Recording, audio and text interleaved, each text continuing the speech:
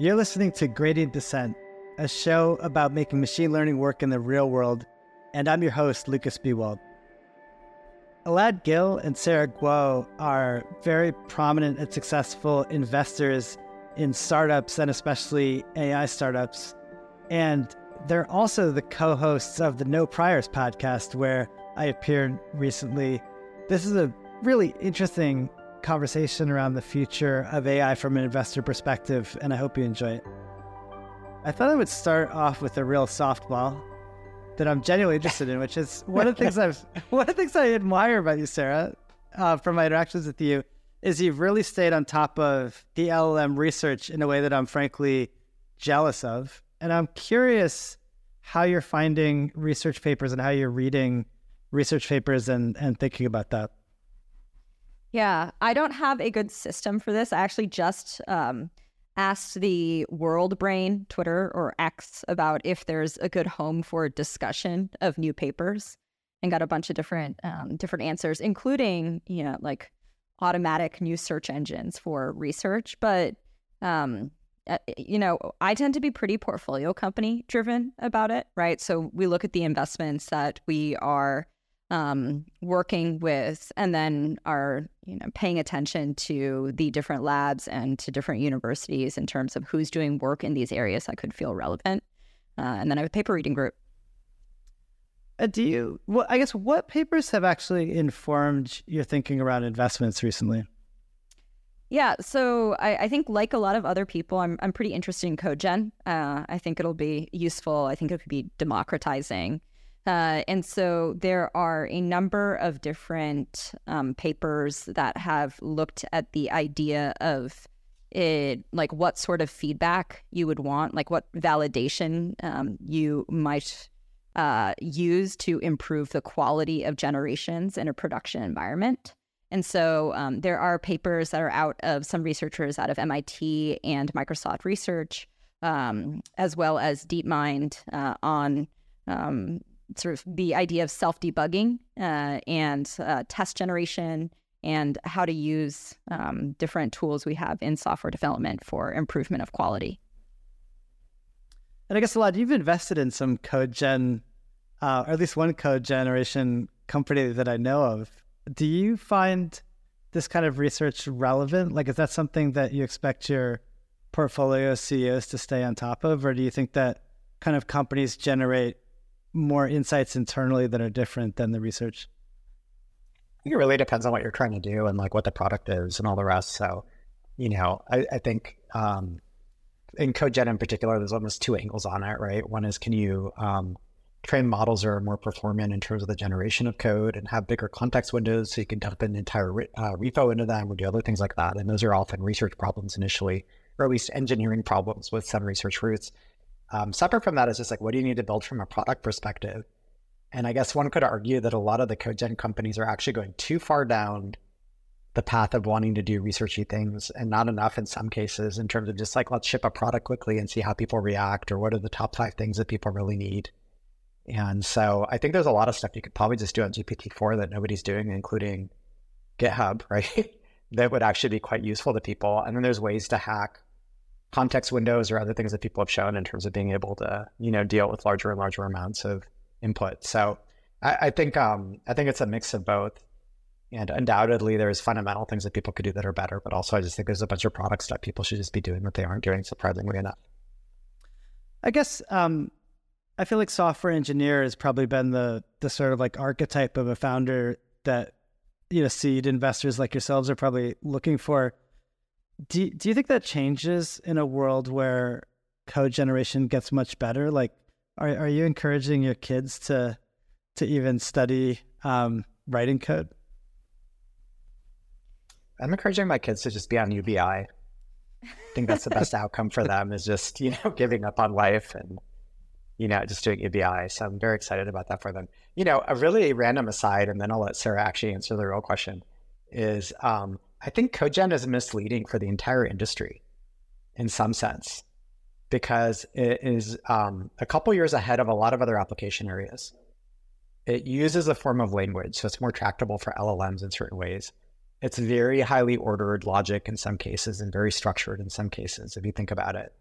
And so it actually has a lot of characteristics that in some sense makes it a tractable problem where other problems may be much messier because you're dealing with much shittier human input relative to what CodeGen has to deal with. And so I feel like CodeGen is always going to be a bit ahead. And not just that, but engineers love working on it because it makes engineers more productive, which means it gets way more attention than any other area. And so I actually feel like we're going to see these massive advances in CodeGen, which are going to be incredibly impactful and important societally. And we've been extrapolating that to all sorts of other applications. And one could argue that those other applications are going to de facto fall short because they're going to get less attention, they're going to be less intuitive for engineers, but also they're going to be less tractable from a problem set perspective. So I think it's this really interesting thing that's kind of like causing a lot of people to think that we're farther ahead than we actually are as an industry. Yeah, I think Elad's point is valid on application to different tasks, but yeah, I think you guys are both biased as I am in this way. Like, being able to generate software is a pretty exciting, like, general purpose tool, right? And so we can write software, we can generate software to take on many other problems. And so I agree it is ahead. And then, OpenAI in particular is ahead of others in this area. So I also agree that for many applications, you just want to use GPT-4 and even GPT-4V. But I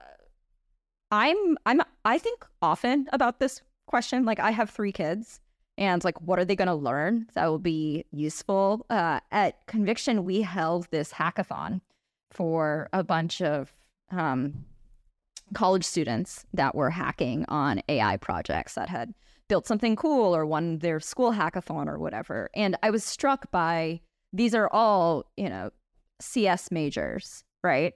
And the universality of their belief that, like, it's irrelevant, they don't need these skills in the future. And then, like, very soon people will stop learning to code was very surprising to me. And I was like, oh, but what about debugging and architecture and garbage collection, all these things that felt like important to learn. And so I don't think that set of understanding is no longer useful, right? And you can see it in like other creative fields as well. Like, is traditional video editing useful in the age of increasingly high quality video generation? Yeah, because like your ability to change something with very great control increases your expressivity. But I think like it takes the baseline up in terms of the number of people who can create software. And that piece is really exciting.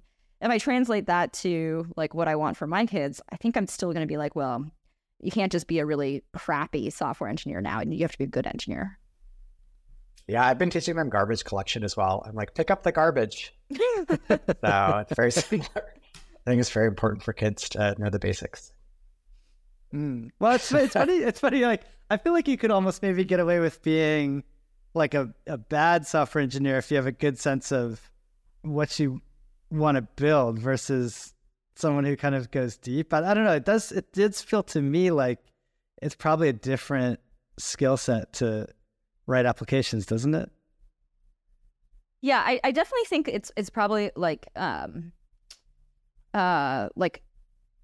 different directions of like where you could take the skill set. One is like being more product oriented, as you described, right? Like the creative piece versus the mechanical piece of like, well, plugging together like these 4 APIs that's been done infinite times before. Like, that's probably not as useful as like thinking about user interaction or like what you can do with software. There's a surprising number of connector connector companies today in some sense, right? You have things like Fivetran, you're just doing a bunch of connectors. You have, one could argue something like Lean is a bunch of connectors in terms of different internal data sources.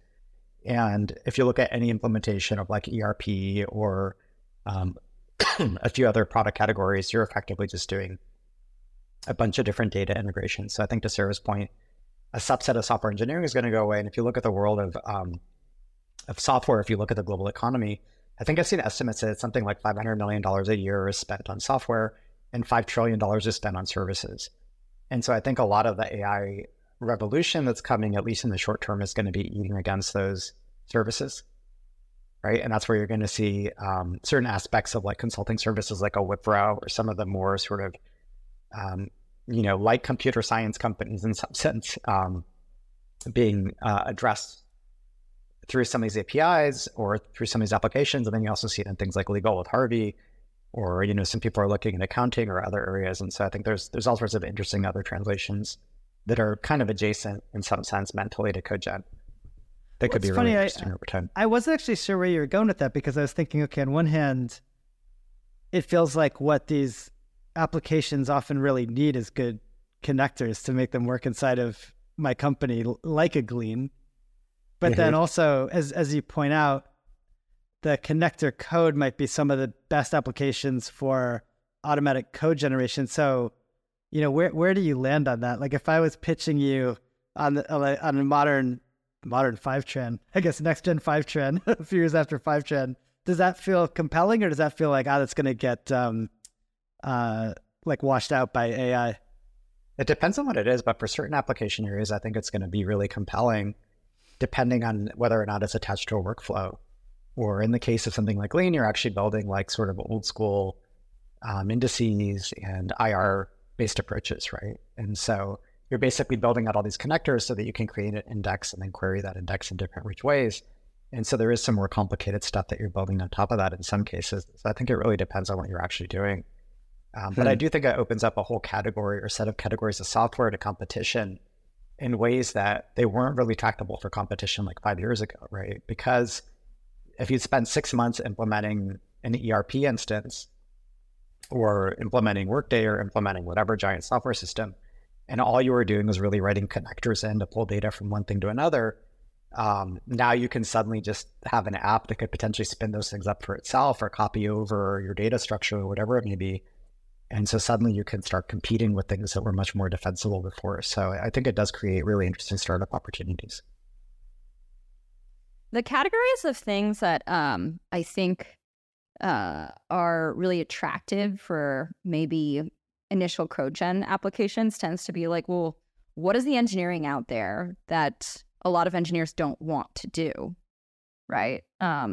Integration, migration, customization, internal tools, right? I think there are a bunch of domains of engineering that are considered like secondary or repetitive, like big maintenance burdens. And as Elad was saying, like if you look at the size of the technology businesses, that kind of customization and integration and risk of migration like protects, those are very big businesses, right? And they may not be as protected in the future. So I don't know if the shape of the company is a connector style company, or maybe it is one of these sort of core workflow or systems of record companies, or platform companies that actually has inroads in a market that felt very I don't know, ingrained simply because the workflows and the investment was so high. Like the workflows were so standard across the industry, and the investment was so high. So I think that is I think it's still like really nascent as a possibility. And like today we're in the like general tool making era, like lightweight interfaces to these models era. But I'm excited about it.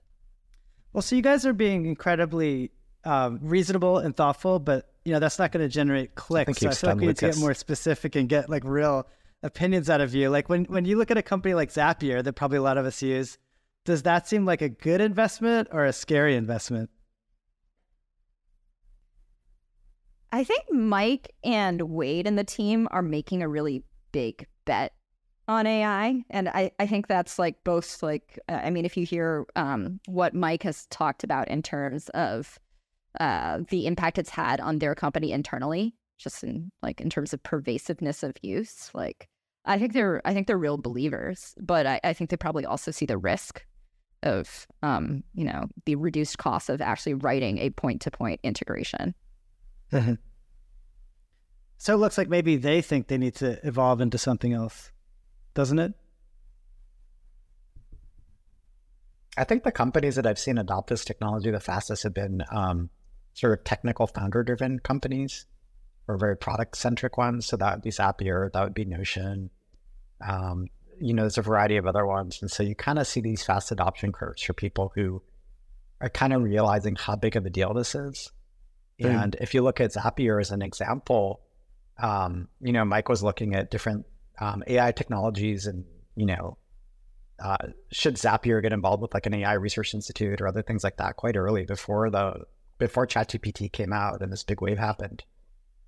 And so I think people have been very, very forward looking in some cases, whether or not they thought it was going to immediately impact their business.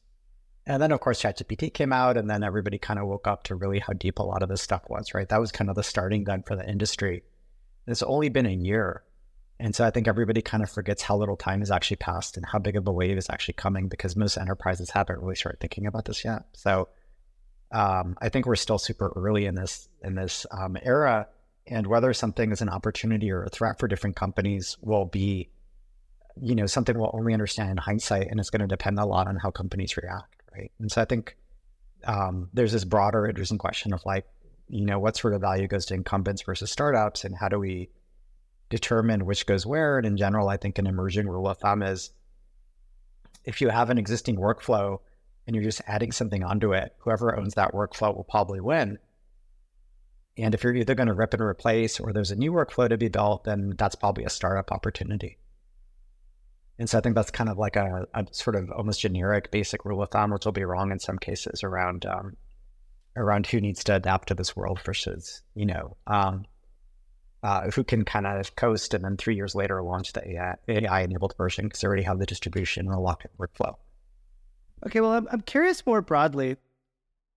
I sit here as like a fan of AI applications, and I see kind of a range at weights and biases, but I feel like you two have this amazing lens where you're getting pitched on new AI applications constantly, and so you're probably seeing a different set of things than I'm seeing as just a consumer of it. And I'm wondering if you feel like the stuff you're seeing gives you a different lens on what's working and what's not. I think there's definitely been a series of things that have shown explosive growth over the last year or so. And so that's everything from the obvious ones like Midjourney or ChatGPT or other companies like that. But you also see very rapid just adoption of different products. And that could be something like a Perplexity or Pika, a character.ai, which, the public information is that the average user spends something like 2 hours per session on it, which is insane if you think about the amount of usage that equates to. And then obviously there's a bunch of stuff on the more traditional B2B side in terms of things like Harvey or other companies. So it seems like there's definitely been an era of very rapid traction and adoption of AI-based products. And I think that shows how big of a technology discontinuity these things represent.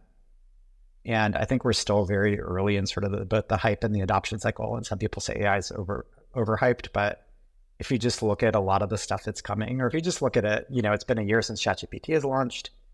Enterprises have largely just been in planning mode in terms of bigger companies. They're going to start prototyping this coming year, and then it'll take them a year or two to launch. So we're probably 3-4 years away from sort of peak AI hype. And then in parallel, you see these things growing explosively, some of the companies I mentioned. And then there's a bunch of stuff that's just going to fail outright, right? Like 90-something% of all AI companies just aren't going to end up working. And that's true of every single technology wave, right? 90-something% of internet companies didn't work, and 90-something% of mobile companies didn't work, and 90-something% of cloud companies didn't work. And so I think we're going to see the same thing here. But you do see these things getting adopted very quickly. And so I do think we're seeing a fundamental shift in terms of certain types of technology and capabilities and all the rest of it. I think one of the things that's been most interesting to me, not to get like squishy, but is like the set of products that has taken off most quickly is creative, right? And so when you look at things like Midjourney or Pika or HeyGen, I think one of the things that's really exciting is you have an expanded definition of creatives, right? I remember one of the cynicisms about Midjourney at the beginning was like, how many people like really care about art? How many artists are there? How much are people willing to pay for illustration? Like, that's not a social product, like it's not commercial, etc. And like, well, clearly it is commercial, right? Across a broad set of use cases. I think it's much easier to see now that you've seen the example of Midjourney, like why something like Pika or HeyGen would work, like video, translates very well to marketing and advertising, and most consumed media format. But I think that's actually like pretty exciting to me. Like I think it's well understood now. Like it's new capability, orders of magnitude cheaper, replacing in many ways like a service industry, like Elad was describing before. Like these things are not really competing with video editing tools, right? They're competing with like creating from scratch or recording in a studio or drawing by hand, or artists, right? And increasing expressivity. And so I just think it's like the most obvious example of new markets or misunderstood markets from AI so far. And so if you project that forward a little bit, like I expect the enterprise stuff to move more slowly, right? Just buying cycle and sensitivity to quality and safety in enterprise applications. Isn't a lot of this stuff enterprise though? So if you actually look at Midjourney or you look at HeyGen, I would actually argue a lot of the use cases are enterprise use cases. There are a lot of the people who are paying for them are, and so it's kind of like a market expansion plus a deflationary cycle all at once. Like I know of some organizations where they've shrunken their creative team internally, people doing graphic design or other things, or imagery because of Midjourney. So I kind of feel like it's somewhere in between. In other words, like it's not, I don't know how much revenue for some of these companies is coming from I'm sure there's people who are doing it purely for creative purposes or expression purposes, but I also think it's like, hey, I'm making a slide deck and I want to put some images in, and the Google searches suck, and so I'm going to pay for Midjourney. Yeah. I think the vast majority of usage is something business related versus like pure, sorry, that's not fair. I think at least for the video generation subscription, I think it is like commercial in terms of usage. But it depends on if you think like a product are you thinking about the user segment or are you think about the go-to-market? Because today, none of these businesses has like a grown-up enterprise motion with like, a dude taking people out to steak dinner with carrying real enterprise quota in like a traditional sales motion. Which is true of any explosive growth company, right? They always start that way, and then they switch over to more traditional GTM. Like that'd be Slack, that'd be Notion, that'd be Zoom. Like I think we're just seeing the same pattern in AI where you see this bottom-up adoption and then it'll convert over time into traditional go-to-market. At least it seems that way. And so it seems like a very exciting era, to your point, where we see this massive sort of grassroots, and then you're going to see the traditional buying behavior probably kick in within some period of time, just like what happened with Slack. It's kind of crazy. Slack was a great example where everybody said it was the ultimate bottoms-up company, and then when it went public, I think it was something like 500 companies in the IPO listing made up 40% of all of its revenue, even though it was so bottoms up. And then you look at Zoom and it was about 300 companies made up 30%. And so I think a lot of the companies that are considered the most bottoms up PLG companies eventually end up having to sell into bigger customers. I guess from, where I sit as kind of a fan of these things, one thing that, the image generation, video generation, and code generation all has in common is it just like works phenomenally well. Like, you look at it for like 5 seconds and you're like, wow, like this is totally different than what I could do before. Do you feel like there are examples where you see really compelling demos, but then you don't see explosive growth companies coming out of those use cases? I actually think that's true for for the vast majority of like sophisticated code gen today, right? Like you can, like if you want something to work in a production environment and you have like a normal size repo for a normal size application, it doesn't work enough today, right? Like, and we can argue whether the problem is research or engineering, but I think there's a lot of work to get it to do what you can occasionally demonstrate with like one example, one very sexy demo. And so I'd say like, are there very broadly adopted tools in CodeGen today besides Copilot?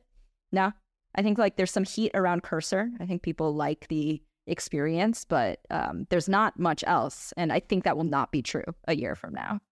I also think that like all of the, this is a massive generalization, but the experimentation with agents is extremely unreliable today, right? Like 1 out of 100 times, somebody who understands how these models work can get a task to completion that is sophisticated, and then that's the demo that people are showing. That doesn't mean it's not going to work. It just means like that's not like a normal human being user with a normal amount of user patience, which is to say none, is not going to use that broadly today. This happened in the 90s too. They had all these really cool like mobile phone and, device related demos. And they basically imagined all the stuff that was going to happen, and none of it worked in the 90s, right? And so they literally had to invent like a new way of writing letters. It was called like graffiti, right? For like these Palm Pilot, like pseudo like smartphones, so that a phone could actually interpret what you were writing for handwriting recognition, right? You had to learn to write letters a different way and stuff like that. And so I feel like we're kind of in that era for a lot of these AI applications, including what Sarah mentioned regarding agents. It's clear what's going to happen 10 years from now. It's just going to take 10 years in some cases. Or maybe 10 months. I don't know. It's hard to say with the timeline. Yeah. Or 3 months long. once we have the singularity through, yeah. self-coding agents. Yeah, exactly. Through Q-Star. I'm actually very worried about Q-Star. So I was thinking of resigning this podcast as part of Q-Star. If Q-Star is listening, we are friendly. We're on your side. Yeah, exactly. Well, okay. So nothing says guy I don't want to meet like a LinkedIn profile that claims to be a blockchain and AI expert. But I think that's something you might actually like put on your LinkedIn and like truly. Only with a hashtag. Only with a hashtag. Good hashtag both of them, yeah. Hashtag blockchain, hashtag AI, hashtag generative, hashtag looking for work. So one question I have is what lives at the intersection? He's such a troll. Okay, so one question is like how could these work together? But before we get to that, Q-Star. I'm curious if you Q-Star. Damn it. Sorry. What? It's just garbage collection. Do you think there's any lessons from blockchain for like AI in terms of hype cycle? Blockchain now has had like 3 hype cycles, right? And in each one, you had a flood of people in, and then you had sort of a new level reached in terms of utilization, new products, et cetera. And then you had sort of these collapses. And one could argue a similar thing has happened over the history of machine learning and AI, where you had these subsequent waves of hype around different technologies. Obviously, there was really early sort of neural network-based things that ended up substantiating many years later, but that were kind of hyped and then kind of died for a while. And so I think in general, technology kind of follows these same waves. And, I'm still a long-term believer in different applications of blockchain, but I think they have to be driven by the underlying technology and capabilities that are provided by the technology. And so you need something where the trustless nature of the system matters, where encryption matters, where a variety of things matter. Otherwise, you have a really shitty database, right? It's basically what a lot of blockchains are. And similarly with AI, there's going to be a lot of hype around certain areas that we discussed already, like agents or other areas. And those things may be long-term correct. It's just what happens in the short run and how much hype occurs around them. And then does that kind of hurt the capability to work on them for a while? I think payments is a really interesting analog where arguably a lot of the FUD around payments was spread by ex-PayPal people, because PayPal had a really tough time dealing with fraud and other things in the early 2000s because there wasn't a lot of signal on the internet. So it's hard to tell what were fraudulent fraudulent transactions. And so then for about a decade, nobody really worked on payments because they kept hearing how hard and awful it was, right? And so often these hype cycles lead to sort of almost delays in technology. And then you had Square and Stripe and Adyen and all these great companies get built around payments later, right? And so I think there was all sorts of missed opportunities for a couple of years because of that. And so my hope is that with the AI wave, we're going to have proper rapid adoption relative to things not working, but then people exploring them as soon as they can after, right? Because there's going to be some really important tech that's going to get built that isn't going to work the first or second time around. So I'm also a long-term believer. Like, you look at the problem set and it's still really interesting, right? Cheap rails, privacy, smart contracts, the ability to programmatically manage value, real-time payments, like decentralized money systems. I think there's a lot of demand for solutions. Like the question is the solution competitive? And then what's the noise, right? This last cycle, actually all the cycles, but this last cycle in crypto was extremely noisy in that I think there's a bunch of confusion between speculation and people believing that making money at any point in the cycle, often based on some like lesser fools theory, was like a signal of permanence or brilliance, right? Like one of my favorite books is this book, A Brief History of Financial Euphoria. It's like way less boring than the title actually makes it sound. It's like 75 pages. It's great. But there's like, you don't have to read the book. There's like 2 lessons in the book, one of which is like, whenever people make a ton of money in a hype cycle, they think they're really smart, right? And I think the ability to quickly make money in a speculative cycle in crypto made people, of course, like overhype like the potential of the technology and its competitiveness at that point. I think if you like contrast that with AI, like, yeah, there's a little bit of people making money quickly, right? Like, I'm really good at like SEO for a ChatGPT wrapper. And like, I might make a little bit of money for a brief period of time, but it's not pure speculation. And so I think you don't have that level of noise around like this shift in technology. Speaking of speculation, I feel like one speculative place where blockchain and AI may overlap is identity. And so I do think that if you move to like a agent-driven world, again, some N years in the future, and everything is represented in some form or another by an agent, which are interacting with each other programmatically. So you have an agent that represents a government service, an agent that represents an enterprise or a part of it, an agent that represents you. Then there may be certain circumstances where you want to act anonymously or pseudonymously with a service and have your agent act on your behalf. And there it's going to have to present cryptographic credentials that represent you.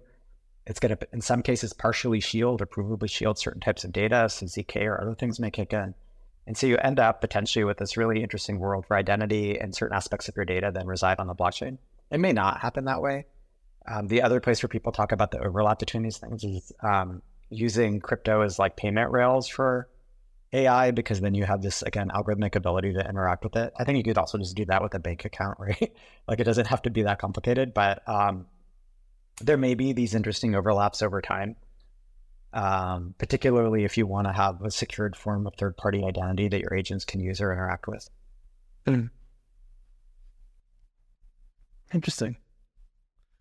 Well, I guess speaking of hype cycles, it does seem like a lot of people notice that even in this kind of moment where, you know, most entrepreneurs are having trouble raising money, you see AI companies raising, sometimes especially foundation model companies, at these really astronomical valuations.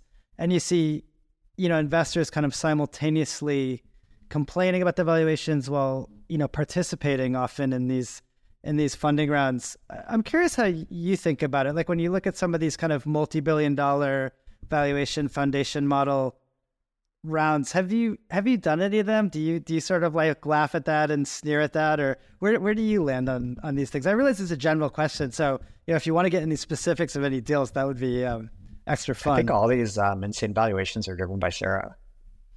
Yeah, with my early stage fund. One woman moving the market. Hey, multi-billion-dollar valuations. Come Thanks, at Sarah. me. As an entrepreneur, I appreciate you.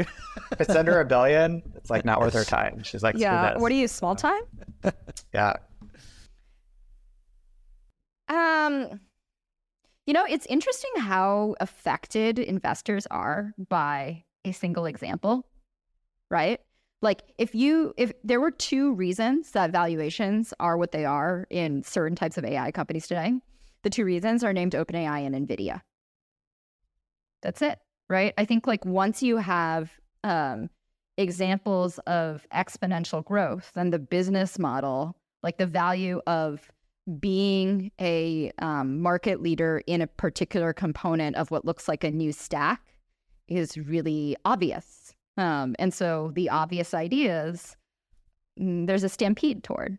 And so I think one piece is that, and then one piece is a more, I think like true or fundamental piece, which is like if it is a general purpose technology and it allows you to create many new experiences, and you believe in a monopolistic or oligopolistic like market structure eventually, then the leaders are worth quite a lot of money. And so I can see I think we can both make fun of like the herd mentality and say like there's potential value at the beginning of a technology shift in like the core parts of the stack.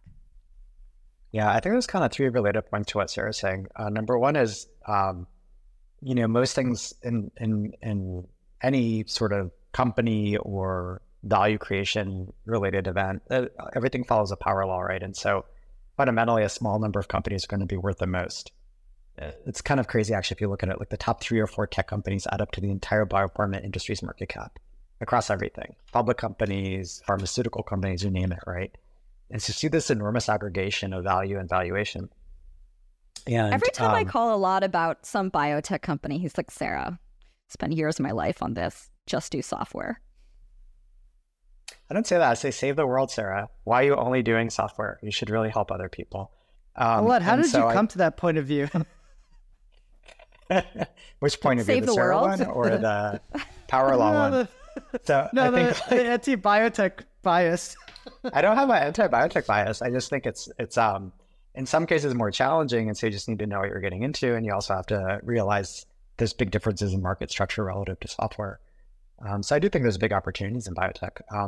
I think that, back to the power law point, fundamentally you see this massive aggregation of value relative to a small handful of companies, and it drops off rapidly is sort of the other point. And so everybody looks at the head of the power law and they don't look at the tail. And if you look at the head only, then everything is dramatically undervalued, because if you have multiple trillion-dollar companies, hey, if this thing could be a trillion-dollar company, then of course it's worth entering at any price or investing at any price. But the flip side of it is most companies aren't those trillion-dollar companies. And so there's actually a very strong elbow in the distribution if you look at traditional venture capital investing, where above $2 billion valuations get really hard to make a lot of money off of for almost every company, because most things don't end up being a multiple on $2 billion. And one of the big mistakes that people made during the COVID era is public market valuations ran up 3 to 4x. And so private market valuations did the same, which means all the companies that should have been worth $500 million or a few $100 million ended up getting valued at $1 billion to $2 billion. And anything that should have been worth $1 billion was valued at $3 to $4 billion. And so you have this really big overhang of companies now that are overvalued. The way that applies to AI is, again, people are interpreting everything as being the next OpenAI. But most things are going to fail. And if you're an investor who just happens to hit the next Midjourney and the next OpenAI and the next character and the next whatever thing that ends up getting really big, then you'll look like a genius if you overpay and then suddenly it grows into that valuation. But most people are not going to hit those things. Most investments are going to be bad, back to that point of 99% will fail or whatever number. And so you end up with this weird tension, right? In any given era, the most valuable companies always look dramatically overpriced at the time of the investment and really cheap in hindsight. That was Facebook at $500 million. Oh my God, you're paying $500 million for Facebook. And then Facebook at $1 billion. Oh my God, you're paying $1 billion for Facebook. That was literally the conversation people were having. And now it's a multi-$100 billion company, right? But the flip side of it is there was like 24 other social networks at the time of Facebook that had gone to zero, basically. So if you chose Facebook, you're a genius. If you chose any of the other 20-something companies, then you didn't do as well. And that's going to happen in AI as well. And I think people are mixing the very best with the very worst and just giving a bucket high valuation to everything. I do think one dynamic here is just like the dynamics that Elad describes are like generally true. And then if you believe that this is a really massive shift that changes market structure, it's not that all the companies are going to happen in year one, but there's a period of time for leadership, like emergence of market leaders, that where like a window will close, right?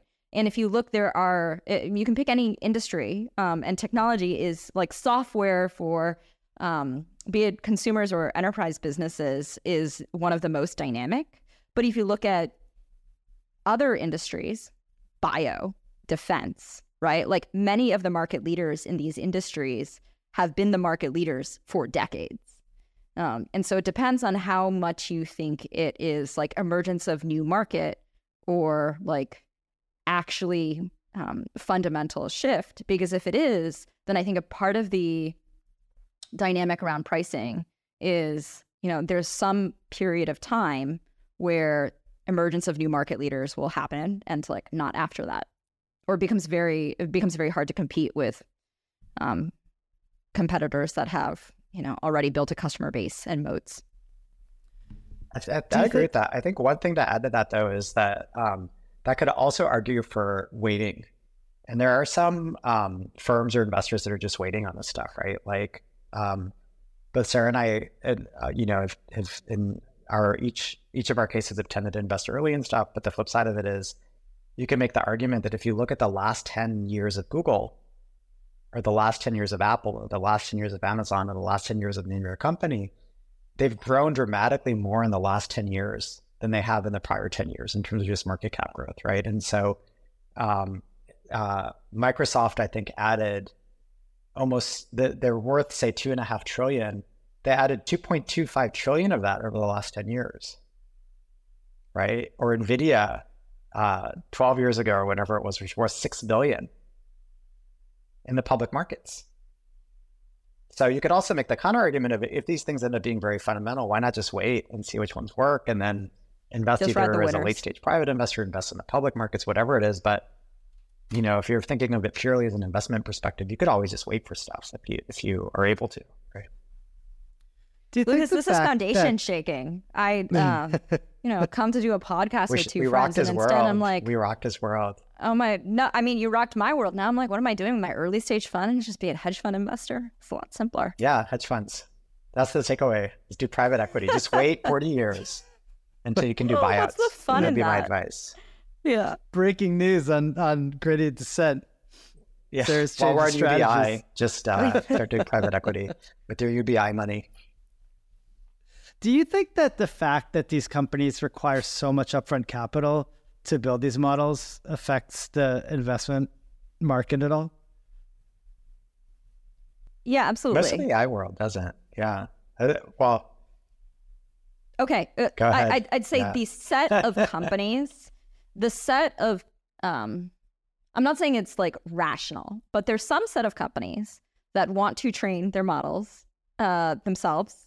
And, I would argue the vast majority, more than 99% of companies that are going to create a ton of value, like, should not be training general foundation models from scratch. Like, there is plenty of work to do in terms of productization and making something work for a particular workflow or industry. That being said, like, you need a certain scale to compete in terms of quality, and that scale is not tens or hundreds of GPUs today, which means it's really, really expensive. And then if an entrepreneur if the market is willing to bear it, and an entrepreneur can raise the capital, then they're not going to give away more than X% of their company, and there's an implied valuation. And then there are comparisons if you think that you're in a head company, not a tail company, right? And so I think that's what's happened in the foundation model, like tiny segment of the market.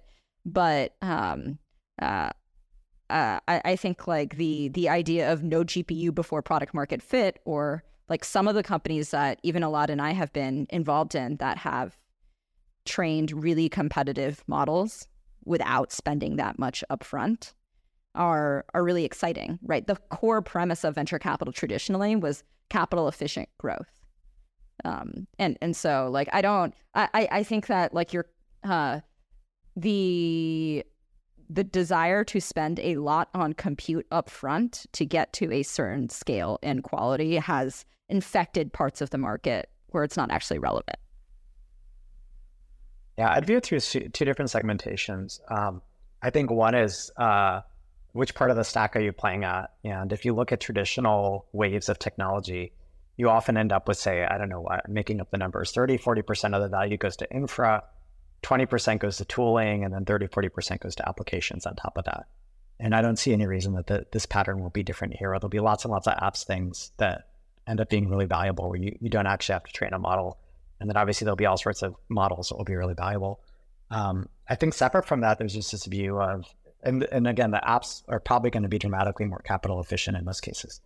I think there's a second approach, which is just saying, what are you actually doing? And how important is a model to it? And then looking at it from the perspective of is it a diffusion model or a LLM or foundation model, because diffusion models are dramatically cheaper to train. If you're doing something in image or video, the fidelity can be a little bit lower, right? You flip 2 pixels, it's fine. You flip 2 words, it can change the whole meaning of a paragraph. And so I would assume that many more diffusion model companies or diffusion model based companies will do their own training. They, in some cases, shouldn't, but they can at least afford to much more readily. And in some cases, you just want to use stable diffusion and fine tune it or do whatever with it and just see if anybody cares, right?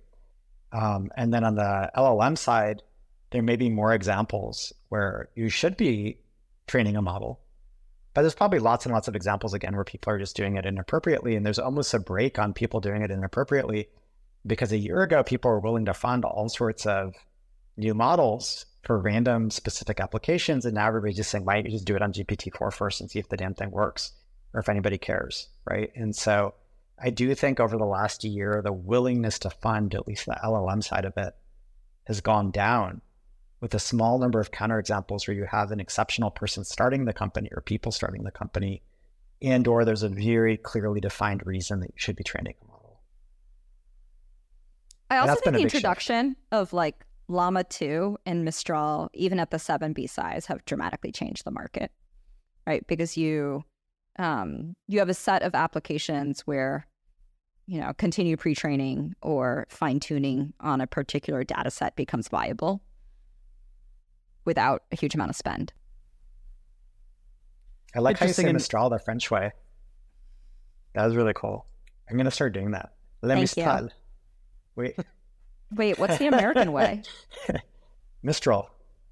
Oh, no. Ew. Sacre bleu. Yeah, Le Mistral is the, how you say croissant, no? Arthur, I'm sorry if you're listening. Yeah, I blame Sarah for this as well.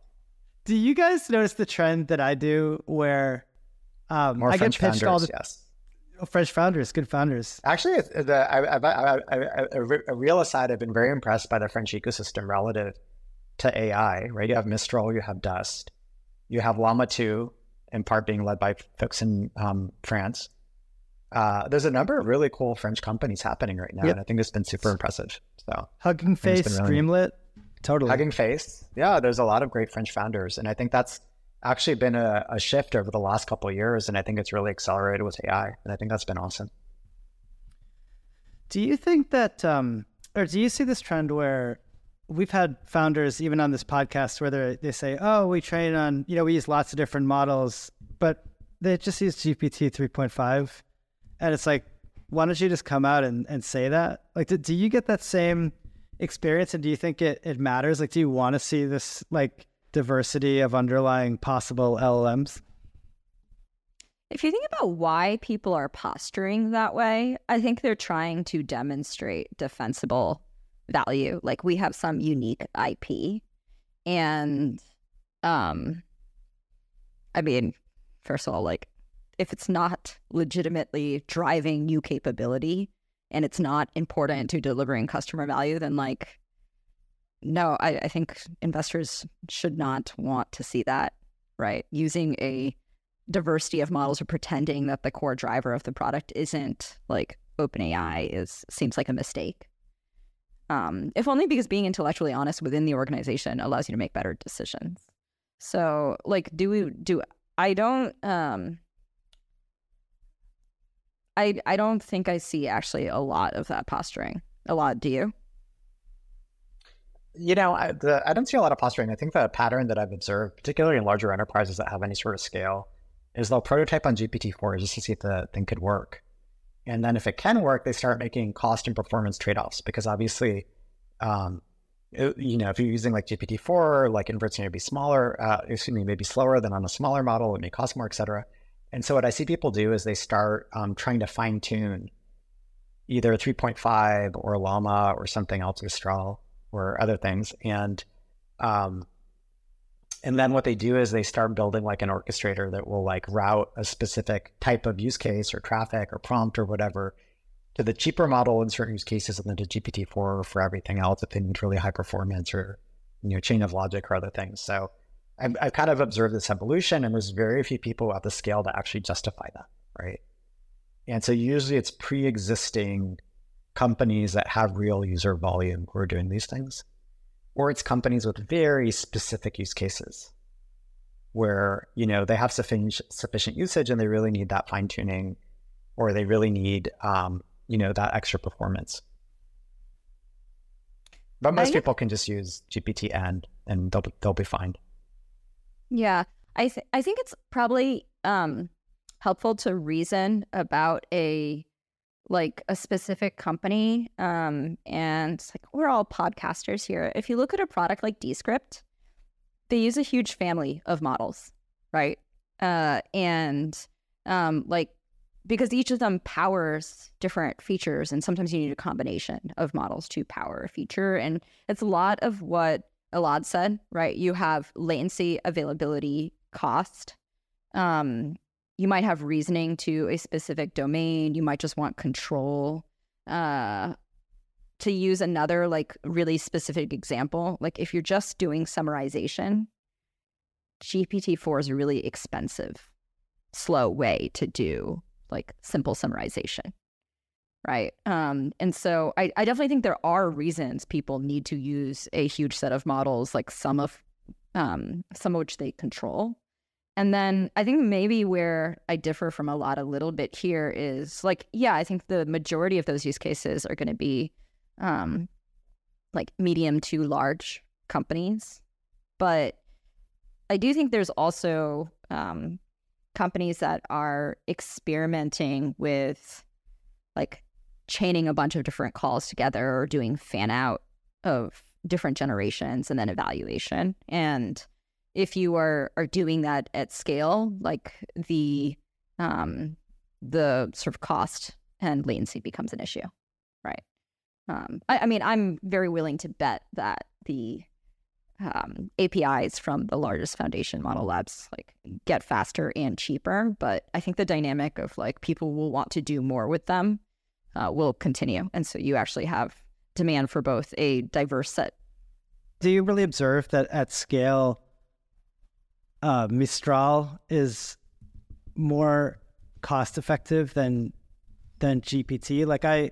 I really like these open source models, and I root for them, but it sort of feels to me if you really computed your total cost of ownership, it probably ends up costing more. I mean, I could see privacy reasons for using them, or maybe some kind of control, but I'm kind of surprised that people would switch off of GPT 3.5 for cost reasons alone. I think at a huge volume of calls, yes, it does matter, but we also don't have the comparison yet, just to be clear, right? Today, it's apples and oranges. You have a 7 billion parameter model and a trillion parameter model, and so we don't know. I think the thing that the Mistral folks have demonstrated... the smaller model should be cheaper, right, from an inference perspective. Uh-huh. Unless you get some giant break on the GPT side, right? Yes. I think the thing that was interesting that Mistral demonstrated that sort of surprised the research and technical community is what you can get out of a 7 billion parameter model, right? Yeah, exactly. The idea that you can get significant reasoning at all versus at 34B or larger. Yeah. Well, I mean, it certainly should be cheaper, but if you're a real company that has to run it, you need to make high availability servers that are running it, and you might not have the volume to get but I assume a lot of these things will push into third-party companies, right? Perplexity has actually launched Mistral and Llama as sort of very clean, simple APIs. I don't know if you saw like Brain Trust announcement around their sort of AI proxy and the ability to basically use the OpenAI SDK to query multiple different types of models. And so I think a lot of this stuff is just going to get solved via infrastructure, where different people are going to be building out the ability to interrogate or interact with these models, either as standalone APIs, which are really simple to access, or as third-party infrastructure that you can build on top of. And so I do think all these things are going to be increasingly solve problems over time, and you won't have to necessarily have all the AI ops and DevOps and everything else to deal with it over time. Yeah, I don't think the state, like even 6 months from now, is most companies, even that want to use open source models, like standing up an ML ops team to manage, for example, availability and inference on their own. I think there's a very small number of companies that have the expertise and scale where that, like, or the specificity of needs where that makes sense. And the rest will use APIs, like from Perplexity or from the vendors or others, or inference platforms like Base 10. Although open source frameworks might also make it easier to do this, like Llama, CPP, and others. Yeah, that's a good point. Do you have a point of view on the question everybody asks around sort of open source models versus closed source models? Like, do you, and you can't say both. I know you're going to say both in cases like one versus the other, but do you like long term, like rolling out into the future, like where do you think this lands? Why can't we say both? I guess you can say both. I don't know. I'm going for the clicks here. Yeah. Yeah, it's really interesting because I just don't think that there are I think it's very fun to think of like the like neat strategic answer for how a market plays out. But you look at you would look at a bunch of large markets historically and you're like, you know who's making a ton of money in observability? Grafana, right? And you know who else is making a ton of fucking money in observability? Datadog. It's not clear to me that like we're trending toward one direction or another. I think if a vendor behaves very poorly and they own a core component of infrastructure and there's enough investment from central open source players. So think of like Oracle databases and then the, long-term engineering migration to things like Postgres, right? It's because like there were vendors who kept their customers captive and enough of an incentive for the rest of the ecosystem with really strong engineering teams to like invest in an open source alternative. And so it feels harder than it used to say like there's going to be a database, a closed source like relational database company that emerges. But I think if you look at most markets, they're just not deterministic in terms of structure between open and closed. I think from an orientation perspective, like I'm super amazed by all of the research progress that you can have if you have the direction and like speed of a team like OpenAI, and also like the broader open source engineering world and the ecosystem investment in things like Llama and Mistral, I think are going to be great.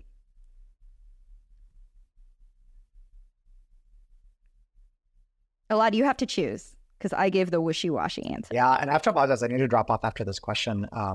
And so I don't know if you want me to answer this or answer something else or just drop off. So apologies for that. No. Actually, here's a quick question I would love to get out of both of you is what is an underrated aspect of machine learning that you think people should pay more attention to or that you would like to explore more? I think there's a lot of really interesting like real world use cases of ML that are now tractable that I think would be really cool to see people do stuff with, but some of them also have interesting subtle implications. I'll give you an example. Like one project that I think is kind of interesting is, if you look at scientific fraud, particularly in biology, there's like 3 or 4 ways that people consistently commit fraud. And you should be able to build an ML model that can start flagging lots and lots of cases where people just made up stuff, or they reused a gel, or the table doesn't quite make sense relative to the data in it, And so I actually think there's all sorts of things like that that could be super interesting. That's maybe different from your question, and it's more focused on the application side. On the non-application side, I think there's memory and there's a couple other things that will be really important as you start chaining some of these models that I think could be engineered in dramatically more elegant ways that people could potentially address. And then obviously there's other forms of understanding that could be really interesting in terms of mathematics or scientific models or other things like that, material science-based models. Like I think there's lots and lots and lots to do, both in terms of specific models to train specific capabilities to build like memory or math, or specific application areas like fraud, scientific fraud. And I have to apologize. I need to drop off. So, no, thank you so much. I'm supposed to go. I think it's a good note to end on. Drop off and ask Sarah the last question too. I'll let you know what she says. All right. The question is just like what applications you're excited about? No, it's like, what do you think is an underrated or underexplored part of machine learning that you might encourage, someone starting out in the field to look at, or if you had extra time, you would want to look into it? Extra time. So I think that one thing that's just going to be a little bit slower is anything that requires operational understanding of workflows where the context is hard to gather or the data is not necessarily well collected today.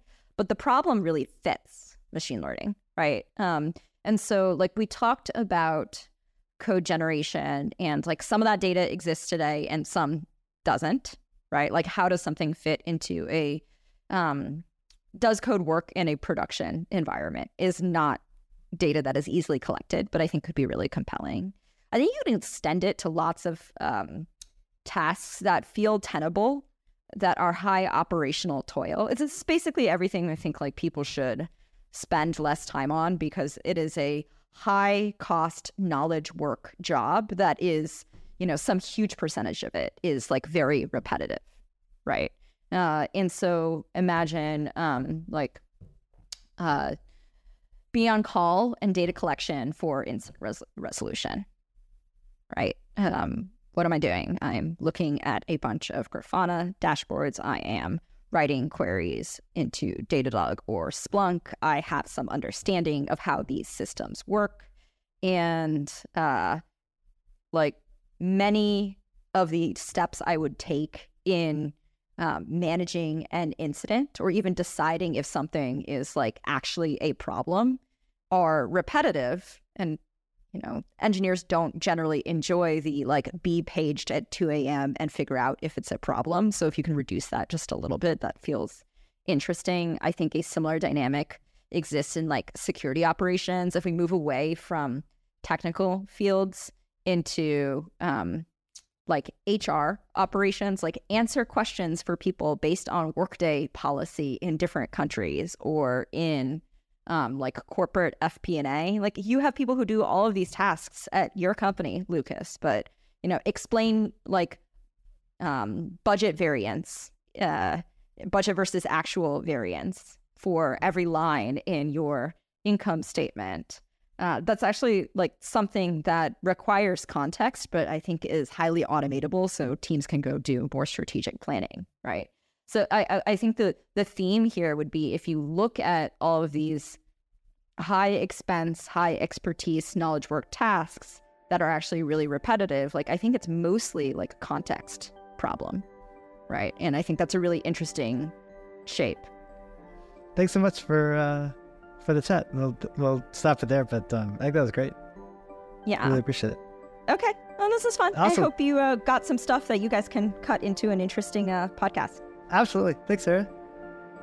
Thanks so much for listening to this episode of Gradient Descent. Please stay tuned for future episodes.